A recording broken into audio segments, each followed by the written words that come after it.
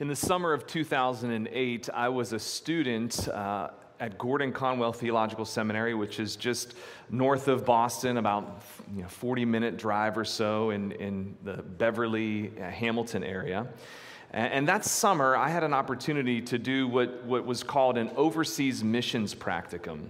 And so for 10 weeks in the summer, students like me could get school credit by going among the nations, serving with a ministry or a church partner or a church planter who works cross-culturally. And so what I did was I was able to travel with another friend from school to the Philippines and live for 10 weeks with a Filipino church planter. His name was Pastor Robert, and he welcomed me very hospitably into his home to eat his food, to stay in one of his small rooms. Laura came for the first 2 weeks and then had to head back for work. But it was an amazing, formative time in my life where I learned about God's global mission, what He's doing cross-culturally among the people groups of the world. And so what we would do is we would do the work of church planting, being out in the neighborhoods, sharing the gospel, meeting up with neighbors, very similar things to what we did to get Beacon started 8 years ago. And so 7 years before this church started, I had a chance to go and learn from a Filipino church planter in a cross-cultural setting. It was an amazing experience. On Sundays, we would gather in his small apartment and we would have a worship gathering. And these are people and churches that have very few resources, and so you make do with what you have, and they would gather in his living room, some 25, 30 people packed like sardines, shoulder to shoulder, and we would sing the praises of God, some in the local language in the Philippines is Tagalog, some in English for my benefit, but there are many English speakers there as well. And I remember one Sunday morning during the worship gathering, we began to sing a song entitled Minamahal Kita. And I want to just share the lyrics and then translate them for you. Here's how this song goes. Minamahal Kita, which means I love you. Sinasamba Kita, I worship you. Sa aking buhay, in my life. I ikaw ang nagbigay kaluhugan. You give meaning. Minamahal, sinasamba kita. I love you and I worship you. Very simple song, very beautiful melody. I love you, Lord. I worship you, Lord. In my life, you give meaning. Therefore, I love you and I worship you. Now, the song wasn't translated for me, so as we were singing, on the one hand, I had no idea what was going on. But on the other hand, I knew everything that was going on because it was heartfelt praise of the living God who saved these people and gave them meaning. So, though I didn't know the language, I knew the language of worship, which is universal, heartfelt worship to the living God. And for me, it was a picture of a greater worship gathering that all of history, all of Christian history is headed towards. And we see this grand and greater worship gathering in the Bible, the last book of the Bible, Revelation. Revelation 7, 9, and 10. The Apostle John writes, "After this I looked, and there before me was a great multitude that no one could count from every nation, tribe, people, and language, standing before the throne and in front of the Lamb.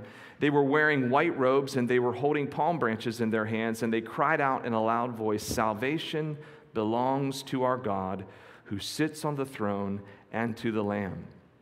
Brothers and sisters, this is the destination toward which we are headed. If you are a Christian, if you are a believer in the Lord Jesus Christ, your destiny is a worship gathering, a glorious worship gathering where people who do not look like you will be there singing the praises of God. So though we all will be different, we will all be unified in heartfelt praise to the saving God.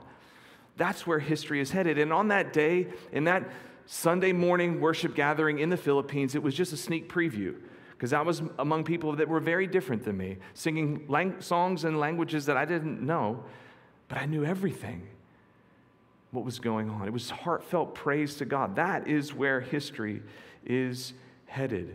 And it will be a beautiful day, a privilege to be a part of. Friends, it's that global worship gathering that I want to draw your attention to this morning. So let's turn together in our Bibles to the book of Revelation, the last book in the Bible. In the Bibles we've provided on your seats, you can find this passage, Revelation 7, on page 1032, page 1032, Revelation chapter 7. If you're here today and you need a copy of the Bible, we would love to give you one. In our lobby, there's several bookshelves. The one closest to the restrooms, you'll see hardback black Bibles. Please take one, grab a couple if you have a friend who needs one as well. Revelation chapter 7, I'm going to read verses 9 through 12. The Apostle John, the author, writes, "After this I looked, and behold, a great multitude that no one could number, from every nation, from all tribes and peoples and languages, standing before the throne and before the Lamb, clothed in white robes, with palm branches in their hands, and crying out with a loud voice, 'Salvation belongs to our God, who sits on the throne, and to the Lamb.' And all the angels were standing around the throne and around the elders and the four living creatures, and they all fell on their faces before the throne and worshiped God, saying, 'Amen, blessing and glory and wisdom and thanksgiving and honor and power and might be to our God forever and ever. Amen.'" This morning we continue, as Beth, the worship leader this morning, mentioned, a 2-week mini-series on congregational worship. How do we think well about musical worship in the life of our local church? As we gather on Sunday mornings, how do we think rightly, faithfully about music and worship? It's a very important matter. As many of us can attest to, music is near and dear to most of our hearts.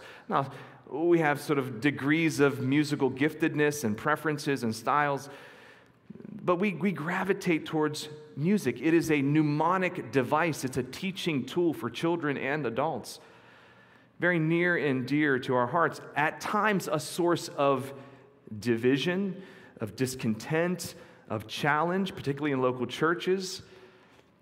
It's an opportunity to exercise the mind of Christ, of being sacrificial towards the preferences of others. But it can be a challenge, a very important topic to think well about. So that's why the 2-week series. We want to provide some handlebars to hold on and to think about in congregational worship. So last week, we studied a combination of Psalm 100 in the Old Testament and Colossians chapter 3, verses 16 and 17 in the New Testament. And last week, I provided a definition of worship, and then I provided 2 goals that also serve as guardrails for congregational worship. So by way of review, so perhaps you weren't able to attend last week, just a brief review. Last week, as we unpacked Psalm 100 and Colossians chapter 3, we gave this definition of worship. Worship is our faithful response to God's revelation, to the revelation of God's character. In the Bible and throughout creation, He's revealed Himself, and the revelation of God's work expressed through the Bible in His saving purpose through Jesus Christ. So God has revealed Himself, and we respond. We mentioned God is the initiator. He is the first one to move. We're secondary. We respond to God's character revealed and His work revealed. So worship is our faithful response to God's revelation. Musical worship is just a little piece of the pie of the overall whole life calling of worship. Worship is an all-encompassing word. Worship is living your life, all of what you do, your work, your family, your neighborhood, your relationships, your speech, your thoughts. Worship is living your life, the entirety of your life, in a Godward direction. Living your life in view of who God is and what He's done. Musical worship is a slice of that. It's unfortunate that we kind of speak of worship, just in a sort of a musical term, worship is all-encompassing. It's your whole life, living your life in a Godward direction, in a God trajectory. For our purposes, though, in this series, we're talking about worship, congregational worship, Sunday gathered worship among your local church. So we're dealing with a slice of the overall bigger picture of worship. Now, goal, guardrail number one that we unpacked last week of congregational worship, Sunday morning worship, was this. Our goal, one of our goals and one of our guardrails, is congregational participation. We unpacked Psalm 100. There are 7 commands in that. Make a joyful noise, command number 1. Come into God's presence with singing, command number 2. And on down the line, those commands were given in the plural, you plural. Like you all or y'all make a joyful noise to the Lord. Y'all come into his presence with singing. It's not a singular application. It's a collective application. You all. So God, through his people gathered, calls us to worship as a people. And therefore, the greatest instrument on Sunday mornings is the voices of God's people. It's important that we can have some accompaniment and some instruments, but the most important instrument on a Sunday morning is all of our voices together. Congregational participation. So that informs the songs that we choose. Are they singable? Not all songs are created equal, right? Some songs are better performed and listened to. Other songs are better sung collectively. So we want to sing songs that are collectively accessible, singable. We want to think about arrangement and tempo and key. Again, these are areas that I know not of, but my friends up here do. I defer to them. I trust in them. But how do they arrange songs that are accessible, singable to the congregation? It involves how we think about volume. What's the right volume that our friends here who serve so faithfully on Sunday mornings, enough so that you can hear the band here playing, leading you, but not so loud that you can't hear yourselves sing? Because if the primary instrument on Sunday mornings is the voices of God's people, then we got to hear each other. Congregational participation. It involves lighting as well. We want all the lights to be on as best we can. I know that you're limited to your space in this case, but we want to be able to see each other singing, hear each other singing, because goal number 2 is that songs teach. And if songs teach, then we need to make sure we're singing songs with sound doctrine, right? Songs teach. And so in the gathered worship, you hear people singing the praises, telling the truths about God and about his work. We need to hear and see one another do that. There's sort of cross-pollinating of God's people as you're singing to one another the truths of God. It's reinforcing, it's creating fruit in each other's lives. We've got to hear each other singing songs with sound doctrine. So the 2 goals and guardrails are congregational participation and sing songs with sound doctrine. So that informs what songs we choose, teaching the truth about God and his saving work in Christ. This morning we come to part 2 of our very brief series on congregational worship. I want to investigate 3 questions with you this morning. Who, why, and how long? The who of congregational worship, in other words, who's involved. The why of congregation, why? Why? For what purpose do we gather? And then 3, how long? How long will we gather for worship? Our text in Revelation 7 deals with all of these. 3 questions: who, why, and how long? First, the who of congregational worship. Who will be involved? Let's look again at Revelation 7. John says, "After this I looked, and behold, a great multitude that no one could number, from every nation, from all tribes and peoples and languages, standing before the throne and before the Lamb, clothed in white robes, with palm branches in their hands, and crying out with a loud voice." We'll take a look at the content of their song first. But first, who is gathering to sing praise to the saving God? Who is represented here? It's so beautiful. It's glorious. People from every tribe, nation, and tongue, all the people groups, all the family groups are singing praise to God and to the Lamb.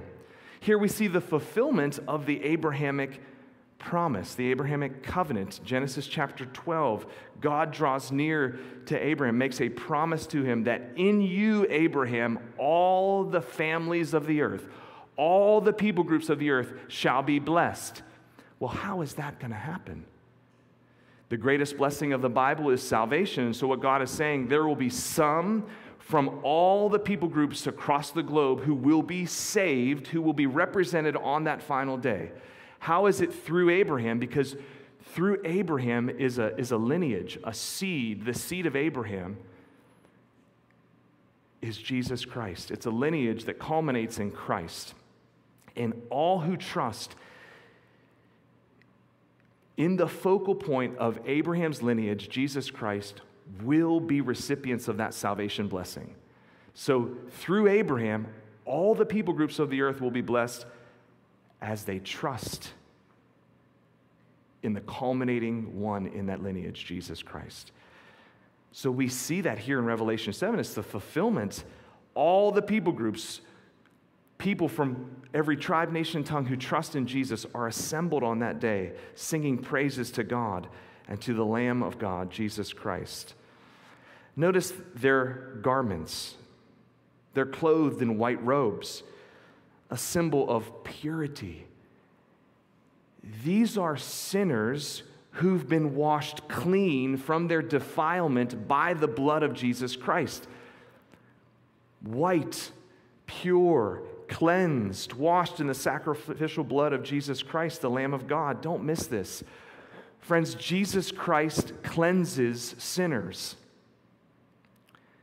He takes our defilement, messy, shameful as it is, and he cleanses us, purifies us. That's the power of Jesus Christ. How are you in need of cleansing this morning? As you think about, you survey your life, what are you ashamed about? What is the sin that you keep routinely committing, that rut that you're in? Jesus Christ has power to lift you up out of the rut, to cleanse you. Look to him. Keep looking to him, because as you do, the end destination is perfect purity in white garments, singing praises to the one who saved you.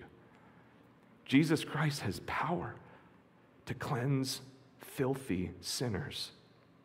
How do you need cleansing today? Notice what the redeemed sinners have in their hands. They're waving palm branches. This is a little bit lost on us, but if you've grown up in kind of church culture, you may remember Palm Sunday, getting a palm branch as you leave or enter the church. Why do we do that? Well, it's not just to kind of jam that in the ear of your brother or sister to kind of tickle them. It's a cultural symbol of homage and reverence to a king. So in ancient Near Eastern history, as a king would come, they would throw leafy branches, palm branches down for him to walk and ride upon as he's entering back into his kingdom, very much like we say, hey, roll out the red carpet. It's a symbol of homage and reverence. The king is coming. A dignitary is coming, and so you throw down leaf branches. And so when Jesus comes in the week before his death, he comes riding on a colt, the foal of a donkey, and they throw down branches before him, and they sing out, Hosanna, Hosanna, which means please save. That's a Messiah cry. But they put down these leafy branches. They're paying homage to the king.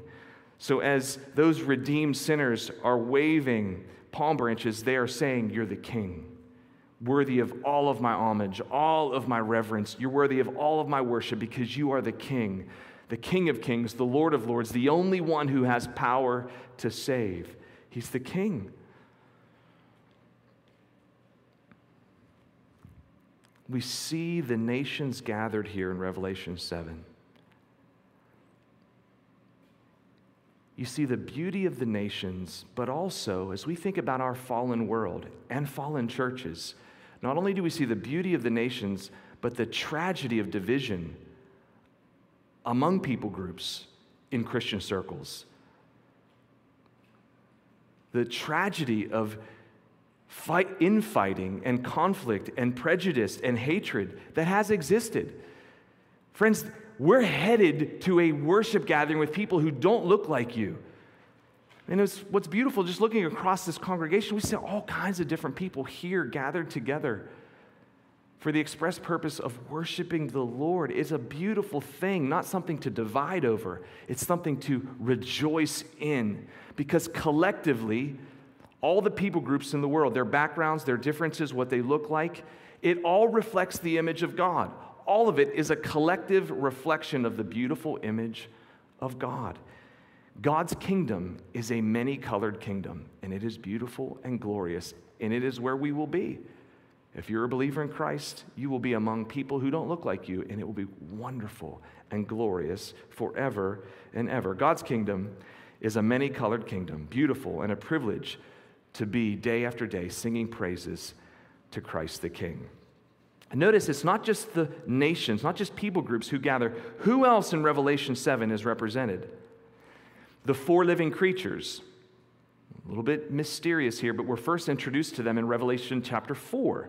The four living creatures, different animals represented there, but it's symbolic, representative of the created order. God's creatures are gathered as well with God's people. And then the 24 elders, also from Revelation chapter 4. That 24 number likely speaks to the continuity and the comprehensiveness of God's people. How many tribes of Israel were there? 12. How many apostles were there in the New Testament? 12. And so the 24 is likely 12 in the Old Testament era, 12 in the Old Testament era, plus 12 in the New Testament era, the collective body of the saints of God, the collective body, 24 elders representing God's people, past, present, and future. And then you have angels. Angels are represented, falling on their faces. The heavenly realm is included in this worship gathering. What's the point? Friends, on that day, representatives from the created order, the heavens and the earth, people, creatures, and the heavenly beings are falling on their face before the Lord. He's worthy of it all. His whole creation is worshiping him on that day. That's the point. So the who of congregational worship, number one, the who of congregational worship is people from every tribe, nation, and tongue, living creatures in God's created order and the angelic hosts. God's creation is worshiping him. That's the who of congregational worship. Second, the why of congregational worship. Why will we gather, and for what purpose will we gather?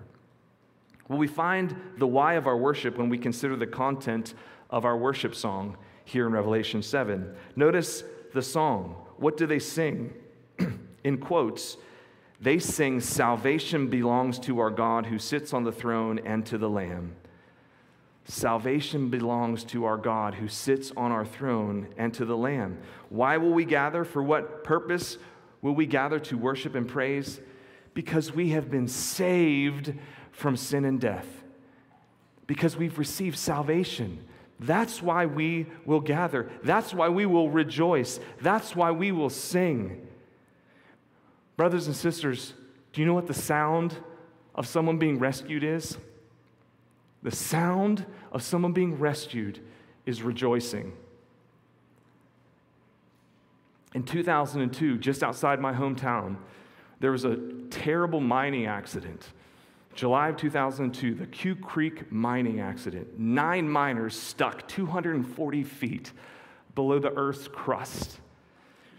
They hit this water reserve. It flooded out the mine shaft. They dug an auxiliary one. It took 3 or 4 days. They dug down 240 feet in a little tube, 24 inches, and they slid these guys back out. And do you know the sound when all 9 came out? Do you know the sound of a man being rescued sounds like? It sounds like hallelujahs and rejoicing and hand clapping. That's the sound. In the front page of the Pittsburgh Post-Gazette, my hometown paper, all 9 alive. The sound of a person being rescued and saved is the sound of rejoicing. That's what's happening here on the final day. What's the sound? What's the song? It's salvation. It's rejoicing. It's jubilation. That's the sound of a person being saved, is rejoicing. There is no other sound.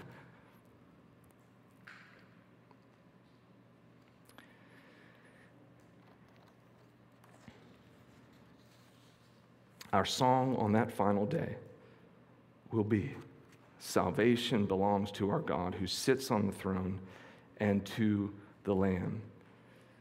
Our saving God is alone worthy of this song because he alone saves. There is salvation in no one else. Peter and John preached this sermon in Acts chapter 4. We covered this a year ago. They preached this sermon in Acts chapter 4. They say this, there is salvation in no one else. For there is no other name under heaven given among men by which we must be saved. Friends, there's no other name. Not Allah, not Buddha, not your own personal pursuit of spiritualism. There's no other name under heaven by which we may be saved but Jesus Christ alone. I know in a culture like ours that seems very narrow-minded. It seems exclusive, but let me encourage you. Yes, it is exclusive in that there's only one way of salvation, but it's inclusive in that it's available to anybody who will trust him. There is salvation in no other name but Jesus Christ, but it's available for all who will trust in Jesus Christ. So yes, it's exclusive in one sense, but it's wonderfully inclusive in another. Salvation in no other name. Friend, maybe you come here today and you don't know Jesus. You are staring down a Christless eternity in a real place of conscious torment called hell. It pains my heart as a pastor to say it, but it's the reality of the Word of God, and I'm no pastor or preacher worth his salt if I don't share it. That's what we face, a Christless eternity separated from God and anything good forever and ever in a real place of conscious torment. But it doesn't have to be that way because there is a Savior who came and bore your punishment on the cross, all of it. He was buried in a tomb and he rose again on the third day, and if you will trust in him, you will be saved. There is salvation in no one else. Don't eat what the culture's cooking. They're going to tell you all kinds of other things. Jesus alone saves. Jesus alone saves. Keep your eyes on him. He's the author and the finisher of your salvation. He's the Alpha and the Omega, the endpoints of the Greek alphabet. Alpha and Omega of your salvation. The A to Z of your salvation. Salvation in no one else. And because of that, he's worthy of our salvation song. Salvation belongs to our God who sits on the throne and to the Lamb. First, the who of our congregational worship, people from every tribe, nation, and tongue, the created order, the heavenly realms, all will be worshiping. Second, the why of our congregational worship. Why? Because we've been saved from sin and death by the only Savior that can do that. Thirdly and finally, how long will the worship gathering be? You might be asking that. How long is this going to be today, Dane? Well, I hope this is an encouragement to you. That worship gathering is going to last forever and ever. Verses 11 and 12, and all the angels were standing around the throne and around the elders and the four living creatures, and they fell on their faces before the throne, and they worshiped God, saying, Amen and amen. Blessing and glory and wisdom and thanksgiving and honor and power and might be to our God forever and ever. How long will this worship gathering last? Forever and ever, and it will be so satisfying to your soul. I know in our fallen minds, in our fallen place here and now, this side of heaven, that seems like, well, that's an awful long time. Oh, but it is going to satisfy your soul, and every worship gathering of every day is going to be better than the next one. It will satisfy the deepest longing of your soul because that's how we were wired, is for worship. And it's polluted in this life because of our sinfulness and our selfishness. But in that life, it will be utterly glorious and satisfying. C.S. Lewis, in his final book in the Chronicles of Narnia, The Last Battle, writes this: And Aslan, as he spoke, no longer looked to them like a lion. But the things that began to happen after that were so great and so beautiful, I cannot write them. And for us, this is the end of all the stories. And we can most truly say that all lived happily ever after. But for them, it was only the beginning of the real story. All their life in this world and all their adventures in Narnia had only been the cover and the title page. Now, at least, they were beginning chapter 1 of the great story, which no one on earth has read, which goes on forever and ever, in which every chapter is better than the one before. The destination that all Christians are headed to is that. And every day is going to be better than the next day. That is eternity with Christ the King, singing praises to him with people from every tribe, nation, and tongue, the created order, and the heavenly host. Every day worshiping Jesus in eternity will eclipse in joyful experience the one before. That's where we're headed. Praise God and come, Lord Jesus. Let's pray together. Father, thank you for your grace. Thank you for your kindness to us, for your word, for the ability to read it, to understand it, and to hear it preached. God, help us to worship you with all that we have, every ounce. Lord, we know in this life we are hindered in our worship because of sin, but we long for the day that you will come and we will be before you, singing your praises. You're worthy of all of our voices. Help us to sing now in view of that day and forever. In Jesus' name we pray. Amen.